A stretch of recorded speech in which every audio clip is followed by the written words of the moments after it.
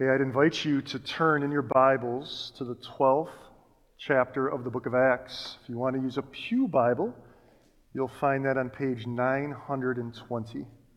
920. This morning, we're going to hear from the Word of God as we examine almost the entirety of Acts chapter 12. So it'd be good for you all to have your eyes on the text this morning, because there's a lot that we're going to talk through and hopefully have the Lord meet us in. So to prepare our hearts for that, let's have a word of prayer and ask for the Spirit's help. Father, we are just so thankful just to be able to say the words, "Blessed Jesus."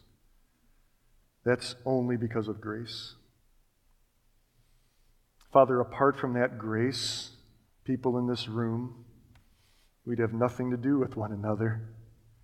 And yet, Lord, you call together this ragtag group of rascals and bring us together in one, as one, in Christ.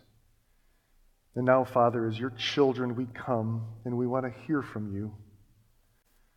We want to hear from you as you speak to us by your Spirit through your word, to accomplish whatever purpose you have for us this morning, Lord. Father, just as Paul was told that, do not fear, there are many of my people in this city, Lord. We know perhaps that there are people in this room right now who are your people that have yet to be awakened by the power of your Spirit, given eyes to see, given ears to hear of the goodness and glory of Christ the Savior. And Father, we pray that you would awaken them this morning as they hear the good news of Christ, as they hear the good news of how you fight for your people as a precious Heavenly Father. So Lord, just illumine our hearts so we could take in and drink in everything you have for us in this wonderful, action-packed chapter of your holy, inspired word. We pray these things and entrust these things to you in the name of Jesus Christ, our Lord. Amen. So we're going to read Acts chapter 12, verses 1 through 24. Acts chapter 12, verses 1 through 24. Hear the word of the Lord. About that time, Herod the king laid violent hands on some who belonged to the church. Killed James, the brother of John, with the sword. And when he saw that it pleased the Jews, he proceeded to arrest Peter also. This was during the days of unleavened bread. And when he had seized him, he put him in prison, delivering him over to 4 squads of soldiers to guard him, intending after the Passover to bring him out to the people. So Peter was kept in prison, but earnest prayer for him was made to God by the church. Now when Herod was about to bring him out, on that very night, Peter was sleeping between 2 soldiers, bound with 2 chains, and sentries before the door were guarding the prison. And behold, an angel of the Lord stood next to him, and a light shone in the cell. He struck Peter on the side and woke him, saying, "Get up quickly." And the chains fell off his hands. And the angel said to him, "Dress yourself and put on your sandals." And he did so. And he said to him, "Wrap your cloak around you and follow me." And he went out and followed him. He did not know that what was being done by the angel was real, but thought he was seeing a vision. When they had passed the first and second guard, they came to the iron gate leading into the city. It opened for them of its own accord, and they went out and went along one street, and immediately the angel left him. When Peter came to himself, he said, "Now I am sure that the Lord has sent his angel and rescued me from the hand of Herod and from all that the Jewish people were expecting." When he realized this, he went to the house of Mary, the mother of John, whose other name was Mark, where many were gathered together and were praying. And when he knocked at the door of the gateway, a servant girl named Rhoda came to answer. Recognizing Peter's voice, in her joy, she did not open the gate, but ran in and reported that Peter was standing at the gate. They said to her, "You are out of your mind." But she kept insisting that it was so, and they kept saying, "It is his angel." But Peter continued knocking, and when they opened, they saw him and were amazed. But motioning to them with his hand to be silent, he described to them how the Lord had brought him out of the prison. And he said, "Tell these things to James and to the brothers." Then he departed and went to another place. Now when the day came, there was no little disturbance among the soldiers over what had become of Peter. And after Herod searched for him and did not find him, he examined the sentries and ordered that they should be put to death. Then he went down from Judea to Caesarea and spent time there. Now Herod was angry with the people of Tyre and Sidon, and they came to him with one accord, having persuaded Blastus, the king's chamberlain, that they asked for peace, because their country depended on the king's country for food. On an appointed day, Herod put on his royal robes, took his seat upon the throne, and delivered an oration to them. And the people were shouting, "The voice of a God and not of a man." Immediately an angel of the Lord struck him down, because he did not give God the glory, and he was eaten by worms and breathed his last. But the word of God increased and multiplied. Thus reads the words of the Lord.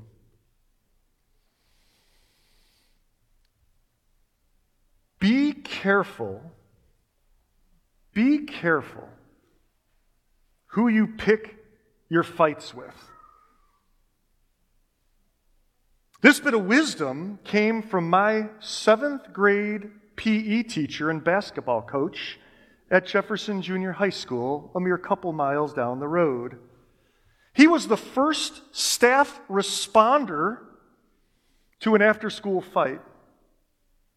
A fight in which one participant emerged completely unscathed and the other participant was heavily damaged. So it was not an unexpected fight. If you had eyes to see, it wasn't an unexpected fight.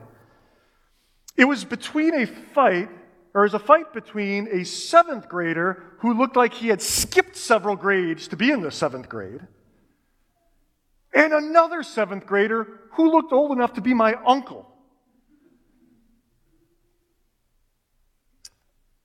Everybody in attendance, myself included, knew this wasn't going to go well. But the interesting thing was this. It was the smaller of the two who was the instigator. He was the one who constantly picked on the larger young man because of a stutter he had. All the while egged on by a long-standing group of friends who laughed, who encouraged, who egged him on. Finally, the larger boy got to the breaking point and was waiting for him after school. The teacher, who was there to stop the fight and clean up the carnage, did not respond like a staff member primarily. He didn't threaten suspensions. He didn't threaten with parental contact, though those things may have happened. I wasn't there for the follow-up. Rather, this teacher, a gruff, though at times tender man, who sported a military-style buzz cut, just a large man, had a really important life lesson to impart to the bleeding young man. Be careful who you pick your fights with. The folly of fighting against someone bigger, stronger, and more powerful. The folly, even going out from individuals to nations, the folly of a nation choosing to fight another nation that has more soldiers and more developed weapons. The folly of seeking out any clearly unequal battle is dwarfed by the folly of fighting against God.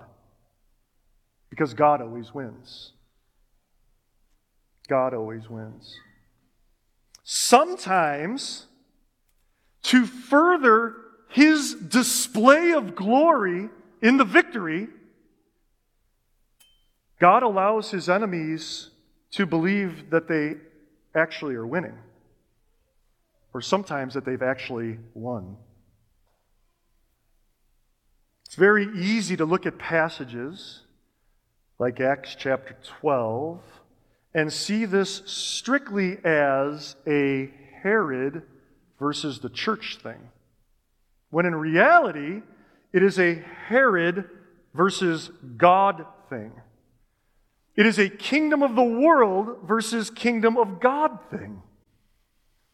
Christ makes the connection between him and his church abundantly clear when he says to Saul, lying on the ground, "Saul, Saul, why are you persecuting me?" The implication is clear. Fight against the church, and you are actually fighting against God. You are actually fighting against Christ, the Lord of the church. As all who are in the church by faith are in Christ. They are one with Christ. And that is a fight that you cannot win, because Jesus Christ is the King of Kings and the Lord of Lords. The great Jewish rabbi Gamaliel cautions against such a thing earlier on in the book of Acts, when he urges temperance in dealing with the recaptured Christ-preaching apostles in Acts 5, when he says, "But if it is of God, you will not be able to overthrow them. You might even be found opposing God." You could never oppose God and win. Be careful who you pick your fights with.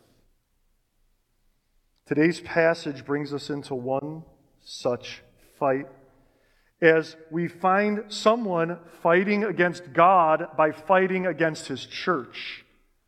And this chapter breaks down, I use the word scenes, almost like it's obviously it's one story or it's one movie that helps you frame it well, but it's 3 scenes. Scene number 1, or if you prefer point number 1, if you're beholden to outlines, is simply titled Enemy, verses 1 through 5, the first part of verse 5. The second scene is, I'm titling Rescue, the second part of verse 5 through verse 19. And the third part simply is Judgment, verses 20 through 23. And then there's a hidden fourth point at the end that we'll get to when we get there. As to scene 1, or point 1, it is important to recognize that the church, and by extension God, has enemies.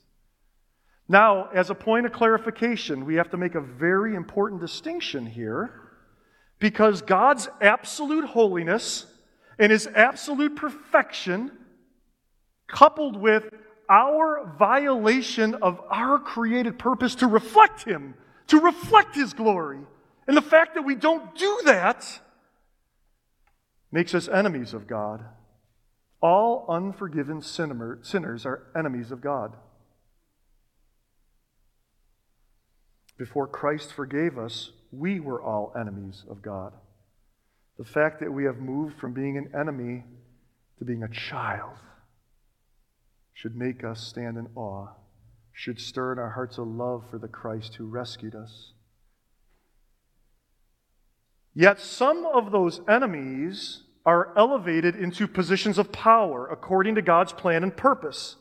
And they use that power to war against God, to war against God's authority, and to war against God's people, most often as a manifestation of their own blindness to who God is and who his Christ is. In verse 1, we are introduced to one such enemy, Herod the king. Where are we in the story of kingdom spread? Kingdom spread. Luke timestamps us at the beginning of the chapter with about that time, which seems to refer back to the time that the collection was taken in Antioch for the brothers in Judea.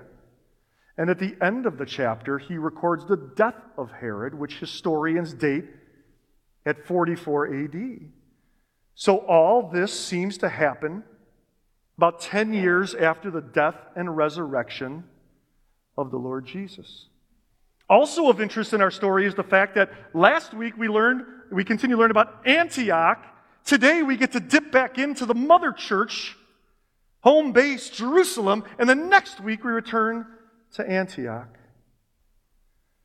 This passage begins with King Herod. This would be Herod Agrippa I, a grandson of Herod the Great, ruler of different areas of Palestine. And it says Herod the Great laid violent hands. I've never used that phrase before. Laid violent hands on some who belonged to the church. Herod, a confessed Jew, was in Jerusalem for the Passover and the Feast of the Unleavened Bread, which took place the week after the Passover. We can assume that Herod must have been confronted with the truth of Jesus Christ at some point. He had heard of his crucifixion, surely, and the word that crucified Christ didn't stay dead must have graced his ears. And he chose not to view that as the only hope for his soul, but as a threat to his kingdom. And isn't that true of all unbelievers? What I love to do when I study Scripture is if we come to people who are enemies of the gospel, or if they're resilient, they don't want anything to do with the proclaimed word, they're stiff-necked and they're hardened, the first thing I want to do is say, where do I see myself in that story? And as unbelievers, the great hurdle, apart from God's grace operating in the heart, but the human hurdle is, I don't want to give up my kingdom. I love being king.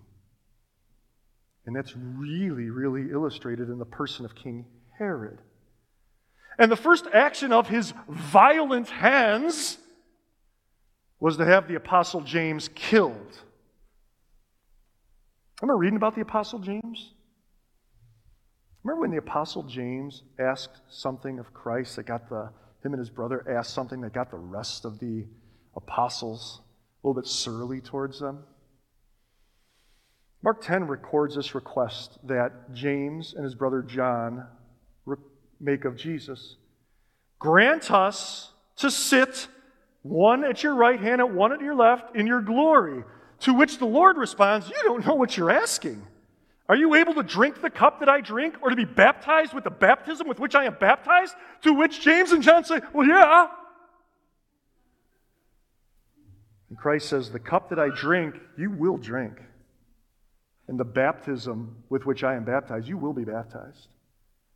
For James, the time for that cup, the time for that baptism had come. The first apostle to be killed. The cost of following Jesus. There's always a cost of following Jesus. That's why the road is hard. And yet Luke, inspired by the Spirit of God, is not focused on James ultimately. It's the first thing that strikes you. An apostle's killed. But if you look at, there's not a lot of print given to that. Rather, the focus is on Herod. He and his actions are referenced 6 times in the first 4 verses. The Spirit makes it clear through Luke that the focus is on the enemy of the church. Territorial kings in the Roman Empire had to walk a fine line. What was the goal ultimately? Keep Pax Romana. Keep peace. For if your territory was marked by a lack of peace, your body could be marked by a lack of a head. So to keep Pax Romana, keep the peace in the areas over which you governed, was paramount. And to keep this peace, there needed to be a subtle mix of authoritarian violence and constituency-pleasing politics. Herod sees the killing of James, striking this renegade movement right at the top. One of the apostles, he sees that's pleasing to the Jews, so he decides to go even one better, to go after that loudmouth, troublemaking Peter, the perceived leader of this bunch. But the feast was ongoing, and to act would have worked against his goal and turned the Jews against him, and perhaps even violate his own practice of Judaism. So he puts Peter in jail, and perhaps, hearing of the miraculous escape of Peter earlier, as recorded in Acts chapter 5, it was time to flex a little kingdom of the world muscle. I'm going to make it so this guy ain't getting anywhere on my watch. Verse 4 tells us there's 4 squads of soldiers. So 16 men, 4 taking 6-hour shifts around the clock. Let me do my math. 4 times 6 is 24. I got that right. It's not in my notes. That's what happens when you ad lib. Verses 6 and 7, 2 soldiers always next to him, chained, with 2 more guarding the door. There is no way in the world a mere human is getting out of this. The problem? Herod wasn't fighting against a mere human. Be careful who you pick your fights with. He was fighting against God. The God who loves to. The God who loves to. Scene number 2. The God who loves to rescue. I'm so thankful for my rescue. Here we find a wonderful principle. The more dire the situation appears, and therefore the more miraculous the rescue is, the more glory of grace that is displayed. So now I'm thinking Ephesians 1, right? We're praising the glory of His grace. And the more glory of grace that is displayed, the more praise is given to God for that glory of grace that is displayed. That's how God operates. He loves to do miraculous things because He loves the glory and the praise that results from His people, the benefactors of His miraculous works. There's 2 massive illustrations of this in God's redemptive plan. Number 1 is the exodus of the nation of Israel from the slavery of Egypt. And the second one is the death and resurrection of Jesus Christ. The overtones of the Exodus are plain in God's actions and Luke's recounting here. There's an enemy, there's a rescue, and there's a judgment upon the enemy. I believe, as we shift to verses 6 through 19, I believe the key to verses 6 through 19, the rescue of Peter from the most dire of circumstances, is found at the end of verse 5. But earnest prayer for him was made to God by the church. In the face of this attack from the enemy, the church unleashed its greatest weapon, fervent prayer. Prayer to the God who is now their Father, mediated by their great high priest who went to the cross for them, Jesus Christ, perfected in its utterances by an indwelling Holy Spirit. This fervent prayer is triune in nature, and it's the greatest weapon of our warfare. That prayer is the most awesome of weapons, and it is a weapon that all of us in Christ possess. The word translated earnest in the ESV. If you have an NASB, it may say fervent or fervently. It's only used one other time by Luke. And the only other time it's used by Luke is in relation to prayer. And it's captured in the 22nd chapter of his gospel. in the 44th verse when he is describing the intensity of the prayer of our Lord Jesus Christ, which was so intense that it leads to his sweat becoming like drops of blood falling down to the ground. That was the intensity of the prayer uttered by the church in the face of this attack. This was the fervency of the prayer uttered by the church in the face of this apparently dire circumstances. They had killed James, and now they're going to do the same thing with Peter. What is going on? Help us, Lord! They're crying out, trusting that God would hear them, trusting that God would act. Really thankful for our tailgates. And this might shock you, but I'm not primarily there for the food. The men who take the time, and I know Ryan, I think you're giving a word of encouragement tonight, but the men who have brought those words of encouragement, they just had a deep, profound effect, even in the couple of times that we've been there to take it in. And in particular, one moment where Nick talked about Christ moving mountains for his people. That's a verse that could die a death of a million qualifications. We could neuter God's word and God's promises into the ground. That comes from Mark 11. Have faith in God. Truly I say to you, whoever says to this mountain be taken up and thrown into the sea, and does not doubt in his heart. So we're hearing some James overtone in there, praying in faith, not double-minded, but believes that what he will say will come to pass, it will be done for him. Well, as we look at Acts chapter 12, and we're looking at this fervency of prayer, God is about to move a mountain. He is going to display why no plan or no weapon formed against him will ever succeed. He's about to display why we, 2,000 years later, why we should trust him, and he is worthy of our trust. He is the sovereign God of the universe who does whatever he wills. He acts within his creation however he chooses.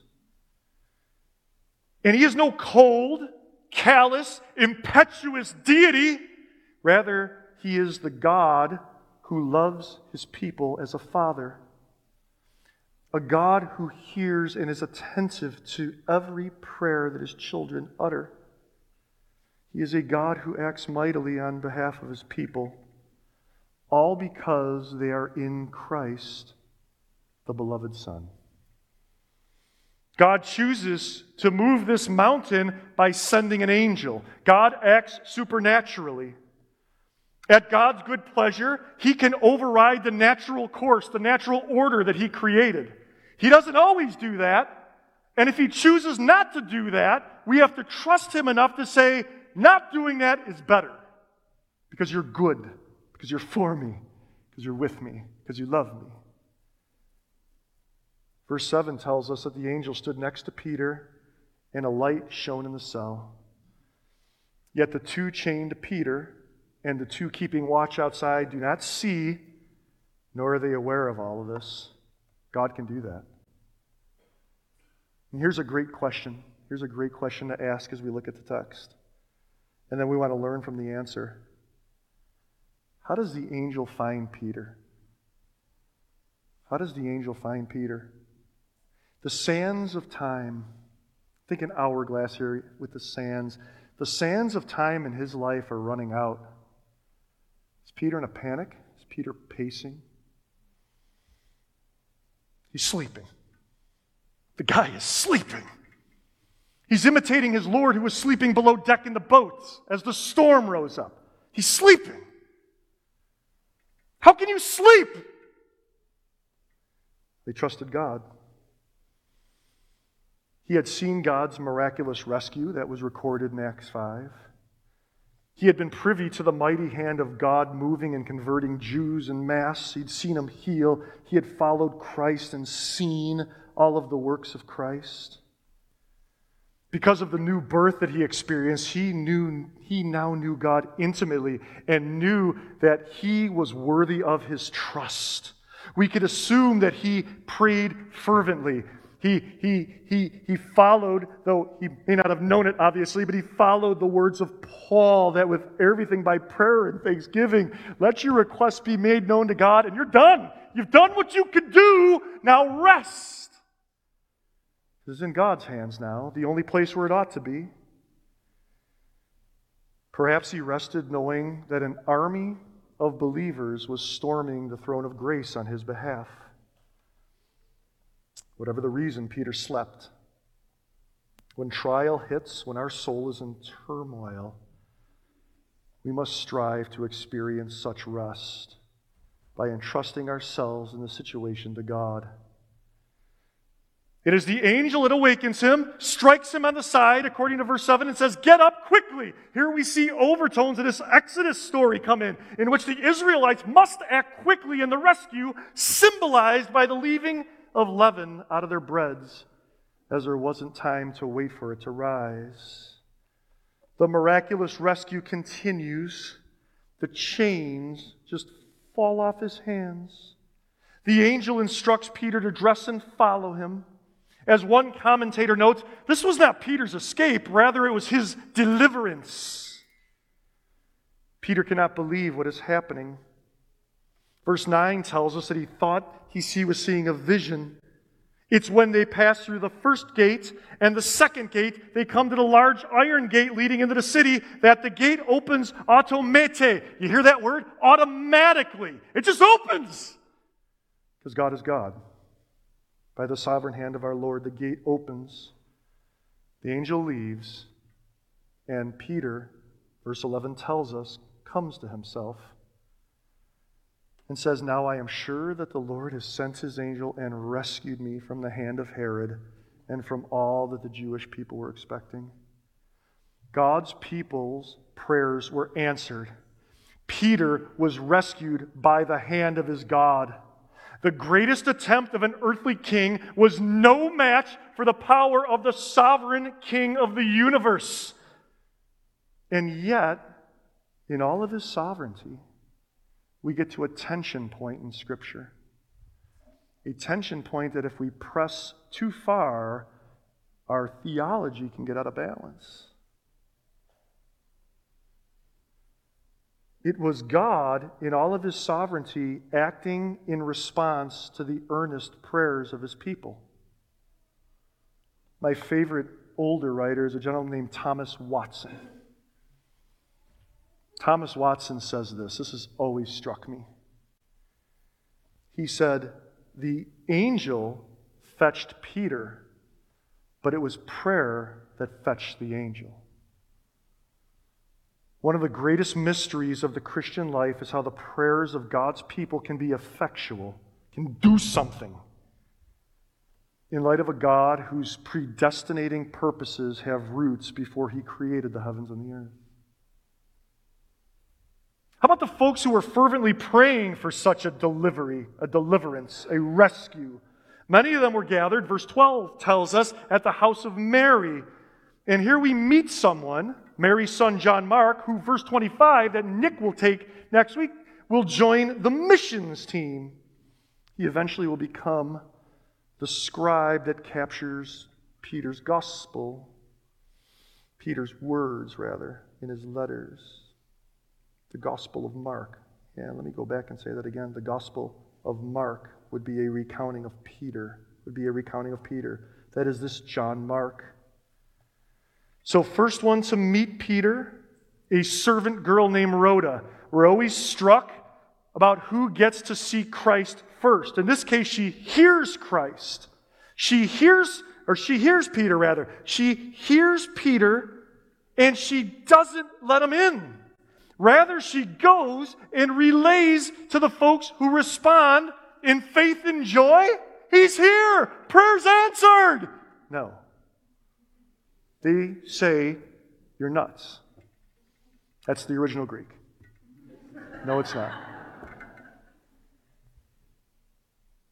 Can't we see some of us in that response? See, I'm loving it. Boy, before I vilify these folks, say, what are you praying for if you ain't going to believe what had happened? That's me. We pray fervently, earnestly, exhaustively, and then we doubt sometimes when the prayer is answered. We see some of all of us in that reaction. Well, bless her heart, Rhoda. She keeps insisting. Their answer, it's his angel. Reflecting a belief that one commentator of that culture says is the Jews believed in individually assigned angels who guided and protected and even often assumed the physical appearance of their assignee. Both responses, it is an angel, and you are out of your mind, reflect an inability to grasp, an inability to believe that God had moved mountains for them. That God had freed Peter in the 11th hour when his death following James seemed all but assured. But verse 16 tells us that they finally saw for themselves. And there had to be some sort of celebration because, remember, Peter's still on the run. He's still on the run. So what's he do? He's like, shh. And he shares with them the glorious things of God's working. What's his last request before leaving? Verse 17 tells us, tell these things to James and to the brothers. This James is the half-brother of Jesus, who Luke, a couple of chapters later, will make clear is the predominant leader in the church at Jerusalem. It's important they know of God's work. It's important they know he's free to continue doing the Lord's work. It's fascinating as the book of Acts progresses. Once we hear from Peter at the Jerusalem Council in Acts 15, we don't hear from Peter anymore. Then Peter, surely in an effort, don't call me Shirley, surely in an effort to avoid Herod's people, leaves for another place. So what's Herod do with all this? Is this a great awakening for Herod? Is this it? Is this finally the tipping point? Is this where that voice of the Spirit says, stop kicking against the goads, man. How far are you going to go? It's Jesus or bust.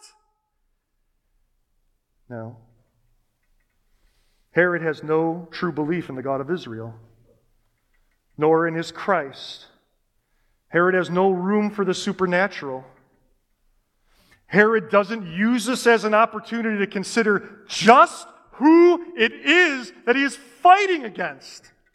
Who else could do all these things? Rather, heads must roll.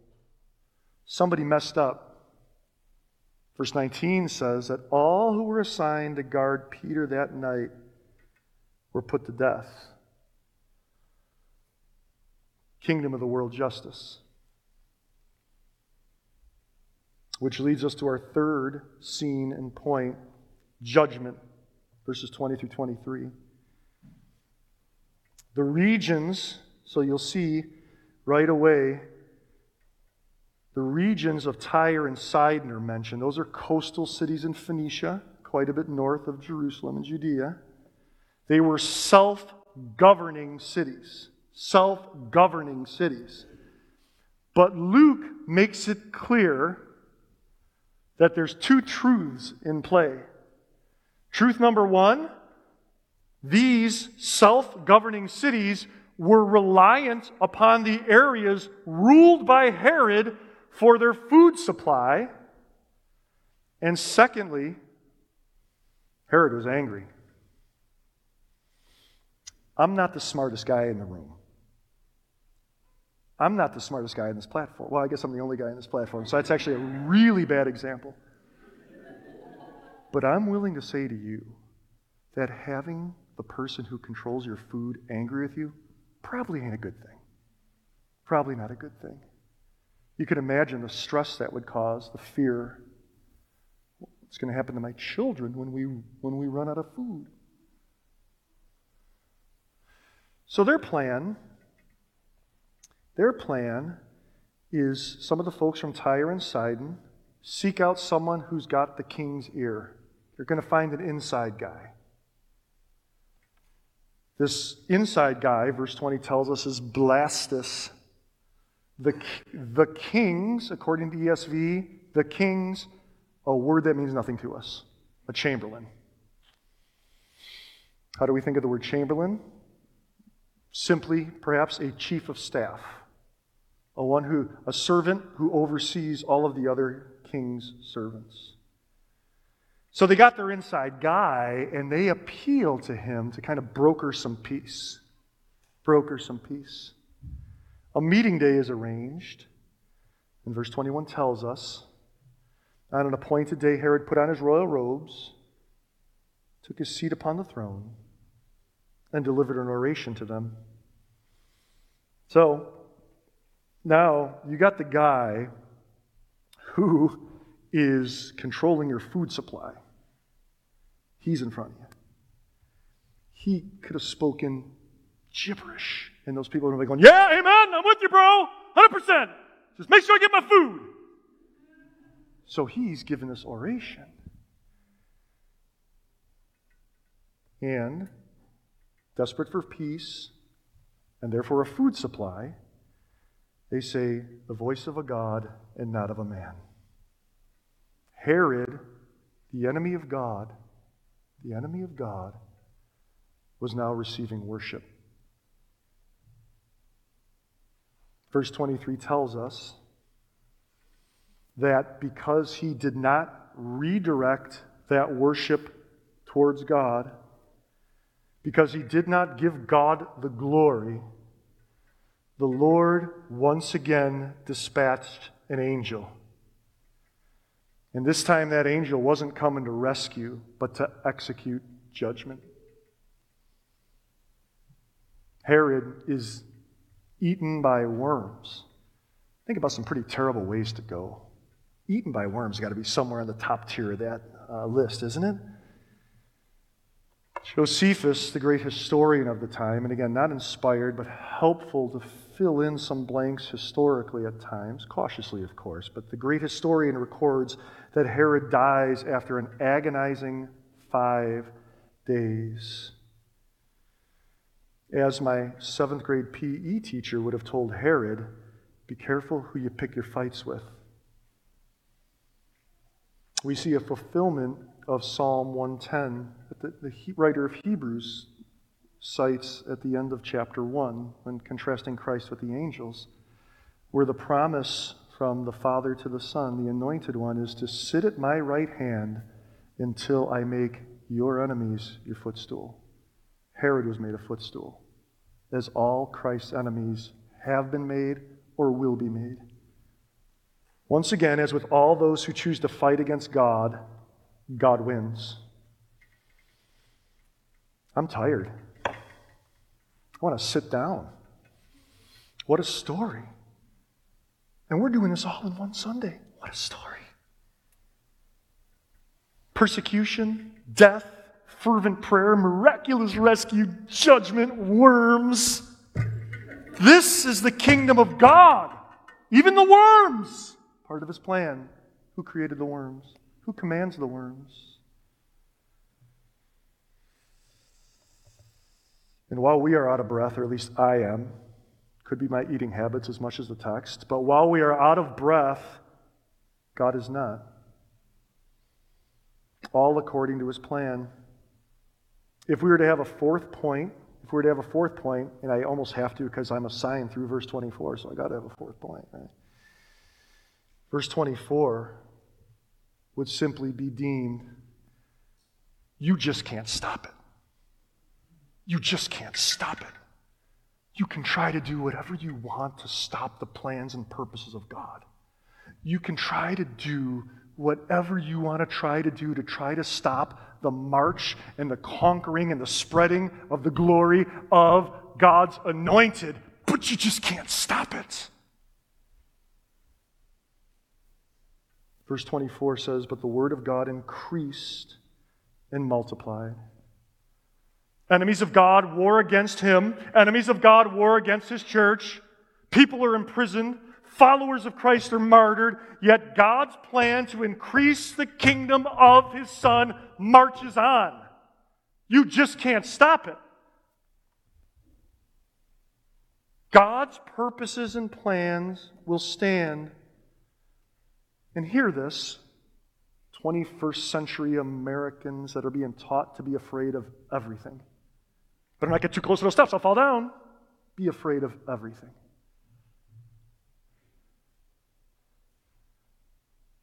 From a human perspective, there will be seasons of great visible victories. But there will also be seasons in which it looks as though the enemy is winning. But all of that is squarely within the plans and purposes of God. The Word of God will continue to increase and multiply. You just can't stop it.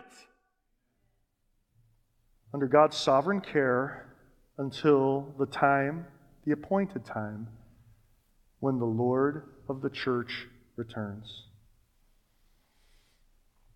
With the little bit of time I have left, I think I got about an hour and a half left, right, Daryl? Good, thank you. What would God... I haven't been in the pulpit for like 2 months. I got stuff to say, all right? Give me some slack here, all right? What do we learn from this? So we don't want this to stay here. We don't want this to stay here. We always want to labor to take truth. We need to begin with true, a right view of God, a right view of kingdom, a right view of ourselves, a right view of the world outside of Christ. But then somehow we've got to get to the heart and the will level. Because that's why God has followers of His Son 2,000 years later to be reading the text that the church has been reading for 2,000 odd years. Let's briefly revisit each 3 scenes, just drawing a couple things out. This won't be elongated, but I've told that lie before and confessed. From scene number 1, we learn that there is a cost to following Christ. There is. For some, like James, it is the cost of your earthly life. For some, like Peter, it is imprisonment for the faith. All around the world, it's happening right now today. What that looks like in actuality is in God's hands, but following Christ costs all of us something. At the very least, it costs us ourselves the right to be the king in our lives. We have been bought with a price, and we are not our own. Sometimes, following the one who purchased us out of love by His blood, we lose family, we lose friends, we lose jobs because we are now one of them. But rest assured, brothers and sisters, that cost is given back exponentially and eternally. In Matthew 19, our Lord says, "And everyone who has left houses, or brothers, or sisters, father, or mother, or children, or lands, for my name's sake, will receive 100-fold. It's hard to give it up for the sake and glory of Christ, but rest assured, you're not actually losing it. You're not losing it. You're going to gain back something greater in the coming fullness of the kingdom. What we lose now for the sake of Christ and the gospel will be given back to us beyond what we could even imagine. The second thing we want to take away from this scene is that there will always be enemies of God, enemies of the church. Psalm 2 tells us that the nations and the people will rage against God and His anointed. But what is God's response to such a raging? He who is in the heavens laughs. You think you can fight against God? And then, at the end of Psalm 2, what a great recommendation. Kiss the Son, lest He be angry. You don't want to see the Son angry. Kiss the Son. While that ring, while that cheek, while that foot is still available in the age of grace, kiss the Son.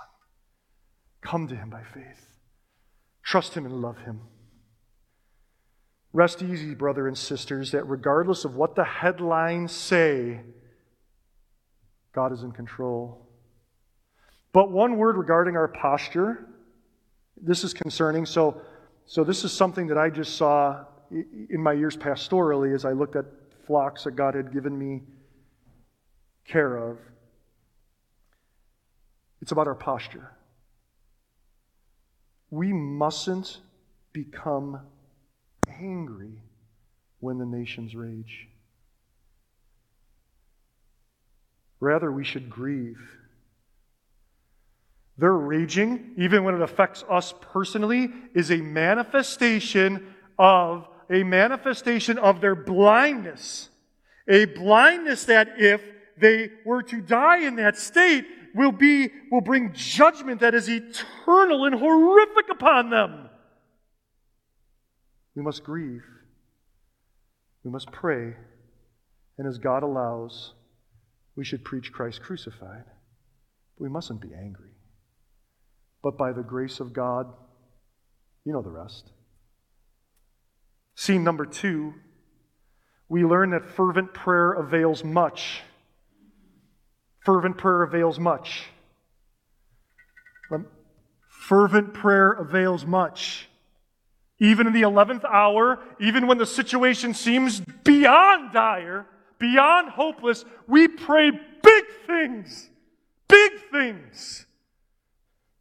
This God who worked miraculously in that prison cell is the same God who is with us. The same God who is for us. The same God who fights for us.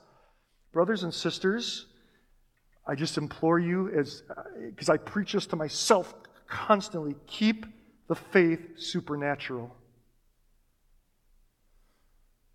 Read this story and say, this is our God. This is our God. We're just not reading a historical narrative about a God who, well, that's him then, and now, come on, I have an iPhone. What can he do? I have an iPhone. No, this is the same God. Live your life and pray accordingly as though it is the same God. Praying right now that he fixes this lamp.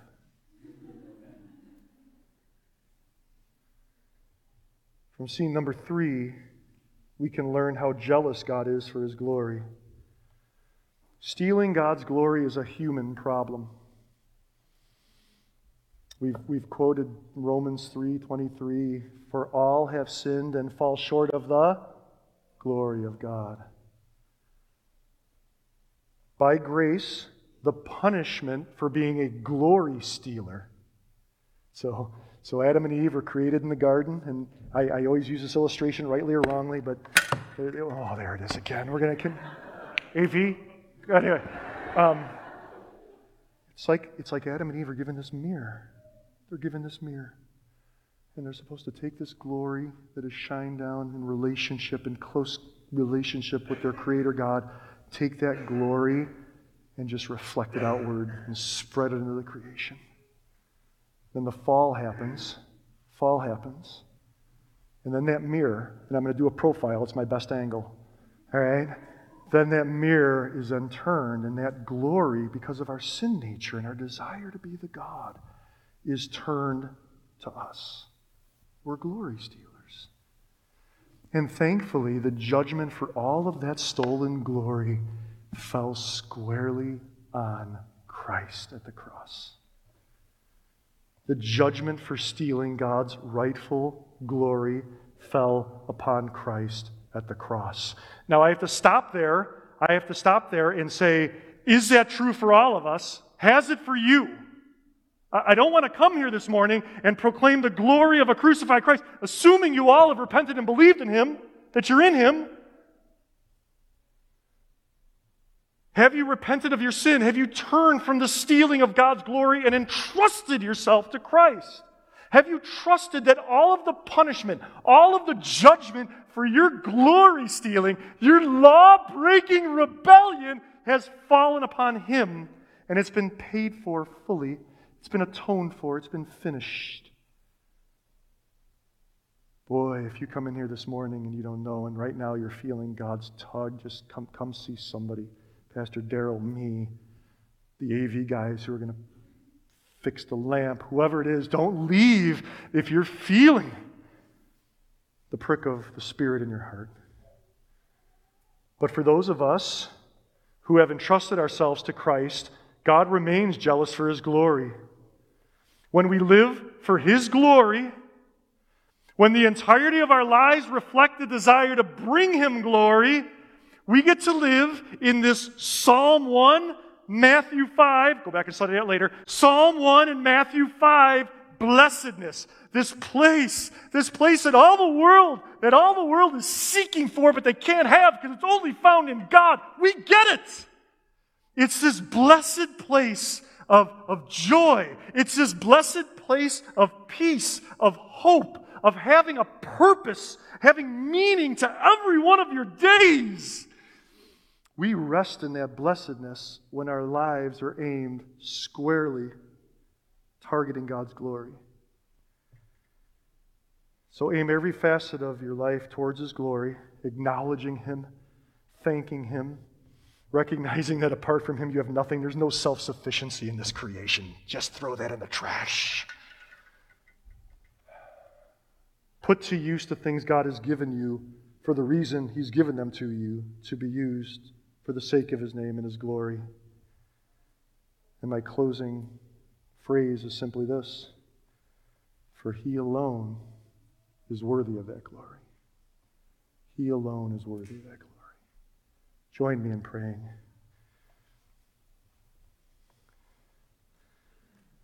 Father, as just a mere broken vessel who has been rescued and given your Spirit, Lord, I stand here just trembling at the thought of just talking about your word and proclaiming your Son, which is just glorious. Father, I do pray, just thinking about the things that we even just talked about now, Lord, I do pray that, Father, we would be willing to take up our cross and die to ourselves daily, joyfully absorbing the cost, earthly and temporal that it is, for the sake and glory of Christ, for the riches that will come in that day, Lord. Help us to live now in light of what is to come, what has been secured for us by our Savior. And we don't want to become Gnostics like this is all bad. Help us just to enjoy the goodness of now, but enjoy the goodness of now in light of the one who's given it to us. Help us to live this life for your glory in all of its fullness. Help us to enter into, by faith, that peace, and that joy, and that hope, and that purpose of meaning that we were created to experience in connection to you, now that that connection, that relationship, that covenantal nearness has been assured by Christ. So, Father, bless us. We just ask that you increase our love for you. We ask that you increase our faith in you. And we ask that you increase our desire to devote the entirety of our lives to your glory. And we do this because of the one who came, lived, died, and was raised to make all this possible. The matchless name of Jesus Christ, our Lord. Amen.